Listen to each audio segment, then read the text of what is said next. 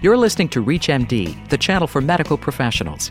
Welcome to Heart Matters, where leading cardiology experts explore the latest trends, technologies, and clinical developments in cardiology practice. Heart Matters is produced in cooperation with the American College of Cardiology. Your host is Dr. Jack Lewin, Chief Executive Officer of the American College of Cardiology. Defensive medicine and medical liability concerns create a symbiotic relationship that costs everyone in the medical system.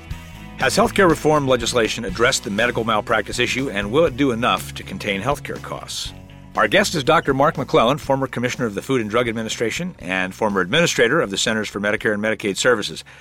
Dr. McClellan now directs the Engelberg Center for Healthcare Reform at the Brookings Institution. Welcome, Mark. It's good to be back with you, Jack. Thank you. Let's start rather broadly, but in terms of the healthcare reform legislation that just moved through the PPACA, is it going to do much of anything to bend the cost curve, do you think? Well, Jack, it has some potential, but it's not a sure thing at this point. There were a number of provisions in earlier legislation that would have done more, I think, to bring costs down, provisions that would have made people more sensitive to their health care costs and the cost of their insurance plans. There still are some provisions like that in the bill, but most of them don't take effect for quite some time. The most important provisions in the legislation that could bend the cost curve are provisions that tighten payments in the Medicare program, and those we've seen with physician payments are very hard to sustain and don't do anything directly to help improve care. So I'm not sure that we can really count on tightening down on payment rates to get our healthcare system to where it needs to be.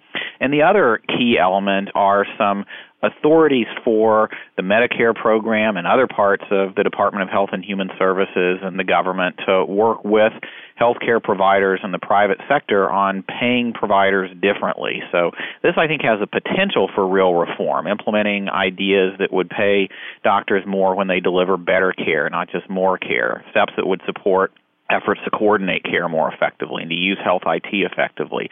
Those have a lot of promise, but it's a big if. They are in the legislation as pilot programs to be tested over the next few years, and based on those results, they might be expanded. So look for lots of opportunities coming up to try out new payment reform ideas. Hopefully we'll find some and find them quickly that can actually work to bend the cost curve. Yeah, and hopefully that CMS Innovation Center, $10 billion, will get some really good pilots going. And given your experience at CMS, do you think CMS ought to be contracting some of this kind of piloting work out in terms of trying to get healthcare costs down?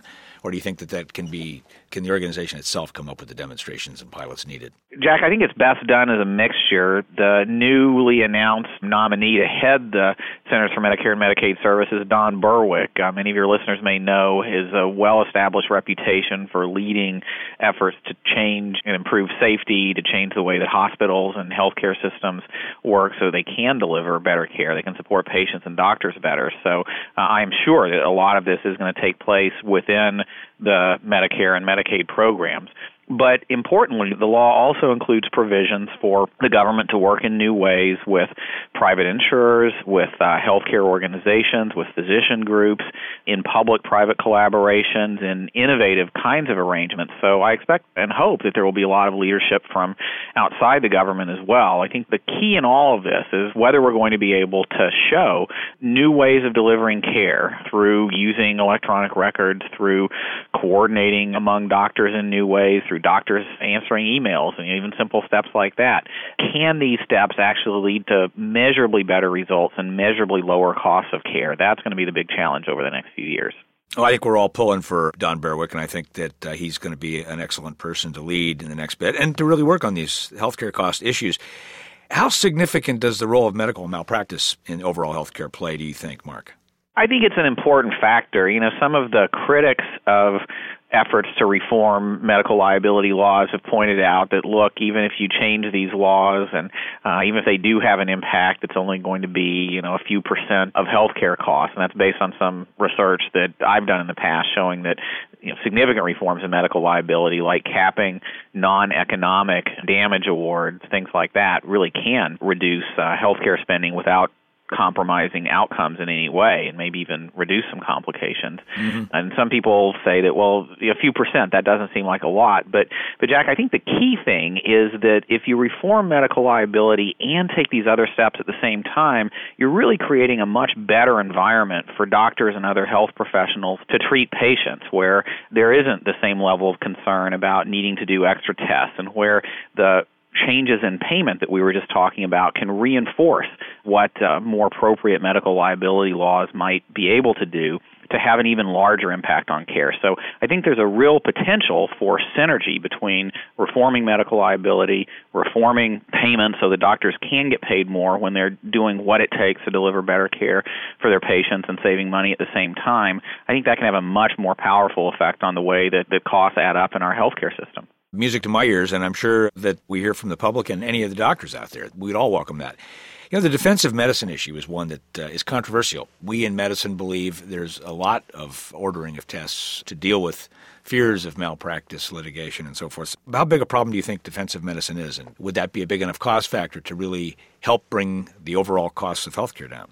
I think given where we are in our healthcare system and with rising healthcare costs and affordability problems, anything we can do that has proven effects on lowering healthcare spending without compromising quality of care, maybe with increasing quality of care, we need to take those steps now. This is too urgent of a problem to wait. And yes, it's probably true that medical liability reform by itself isn't going to be enough to solve our long-term healthcare cost problems and quality problems, but it sure can help. And as we were just talking about, it can reinforce in supporting the kinds of changes that we really need to be supporting in the way that healthcare is delivered, to give doctors more support when they're taking steps to prevent complications and when they're finding new ways to keep their patients healthy at a lower overall cost.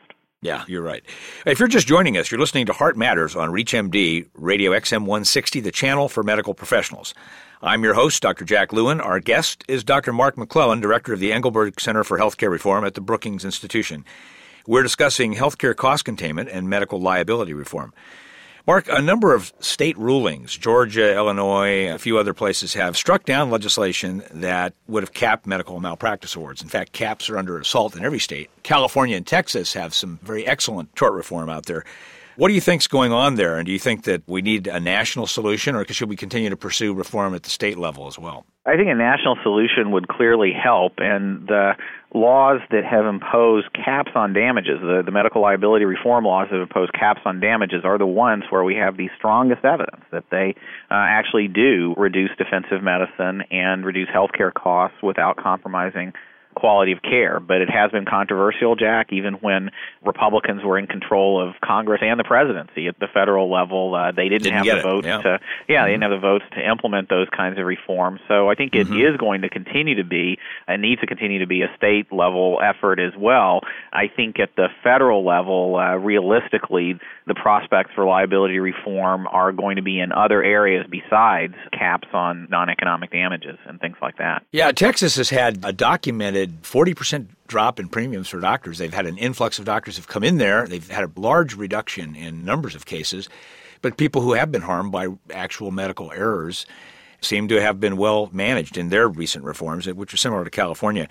There's an idea that's been floating around that might attract the Democrats who traditionally haven't supported medical malpractice, particularly in the Senate, and that is to link the idea of meaningful use, of achieving all the HIT objectives that include clinical decision support and registry tracking of quality and so forth, interoperability and transparency.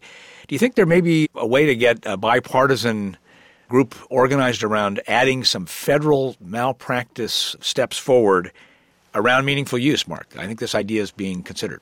I do think there are two channels for federally supported action that could help address some of the pressures and the losses and the inefficiencies of liability today. It's not going to be caps on damages anytime soon, and I want to be clear about that. But as you mentioned, there is bipartisan interest in Congress in looking at some other types of liability reforms like if doctors can document that they're part of healthcare systems or practices that are taking steps to achieve safe care and are maybe successful in doing that and implementing some steps to document a high level of safety, that could lead to a presumption against liability and some, in effect, additional protections against maybe the less meritorious lawsuits.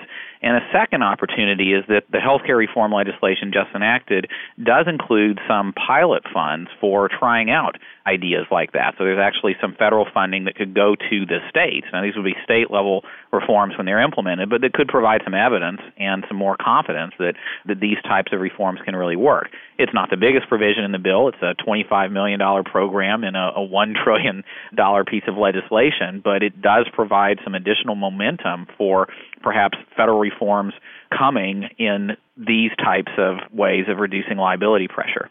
The state of Ohio has a certificate of merit program that seems to have reduced non-meritorious lawsuit filings and reduced some premium increases out there.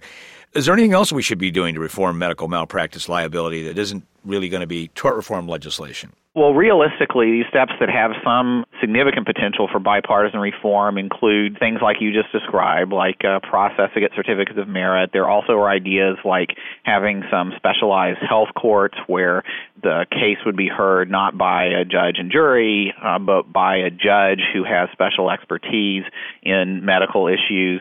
There are some ideas for combinations of early disclosure where if there's evidence that the providers gave clear and upfront information about potential safety problems or potential medical errors and dealt with that up front, that could create some more favorable liability protections for the providers involved. These are not caps on damage awards, but they're ideas that try to reinforce good practices around safety, around disclosure and discussion with patients, the kinds of things that our current liability system doesn't support. And actually, the closer we get to really applying clinical decision support and tracking what we're doing, measuring what we're doing with registries, both inpatient and outpatient, there ought to be a reduction in events that occur just by virtue of a better and a tighter healthcare system with health information technology innovation. And hopefully some of that will reduce the cost just by virtue of reducing events. But we do think it's time to try to come back with that. And do you think the public is ready to kind of get behind Congress and support tort reform? Well, I think that's where the biggest opportunity is. We were talking earlier about how some of the most important elements in the new law that could potentially bend the healthcare cost curve are these changes in payments that providers might receive. And I think it's important for physicians to know that there is this fundamental trend towards having better information systems, having better communication and coordination of care that will be associated with more of the measurement of results, more of the measurement of safety that you were just talking about, Jack. And I think that's an example of how liability reform can reinforce some of the other provisions in the law. If we're moving in this direction of having more information, more documentation that the care was provided effectively, that patients did get good results, that good safety practices were in place, that can be a basis both for better reimbursement and a basis for supporting real tort reform to recognize that those kinds of steps are what we really need in order to eliminate medical errors and keep our costs down.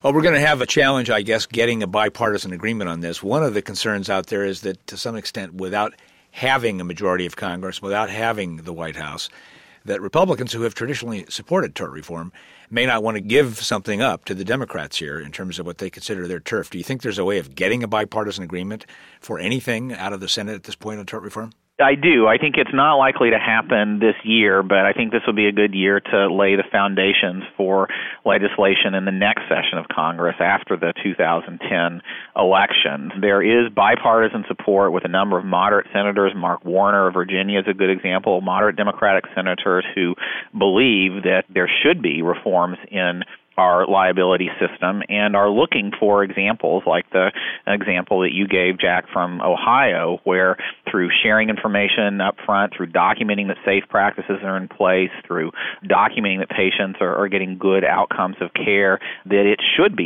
easier for doctors to avoid lawsuits. And I think we will have some more opportunities for legislation along those lines in the next few years. That's very encouraging. I think that nothing could be more positive for physicians out there than to think that somehow, as part of this whole tort reform process, and as far as the health reform process, we're going to get some real meaningful tort reform. So, Mark, it's been very positive talking to you today.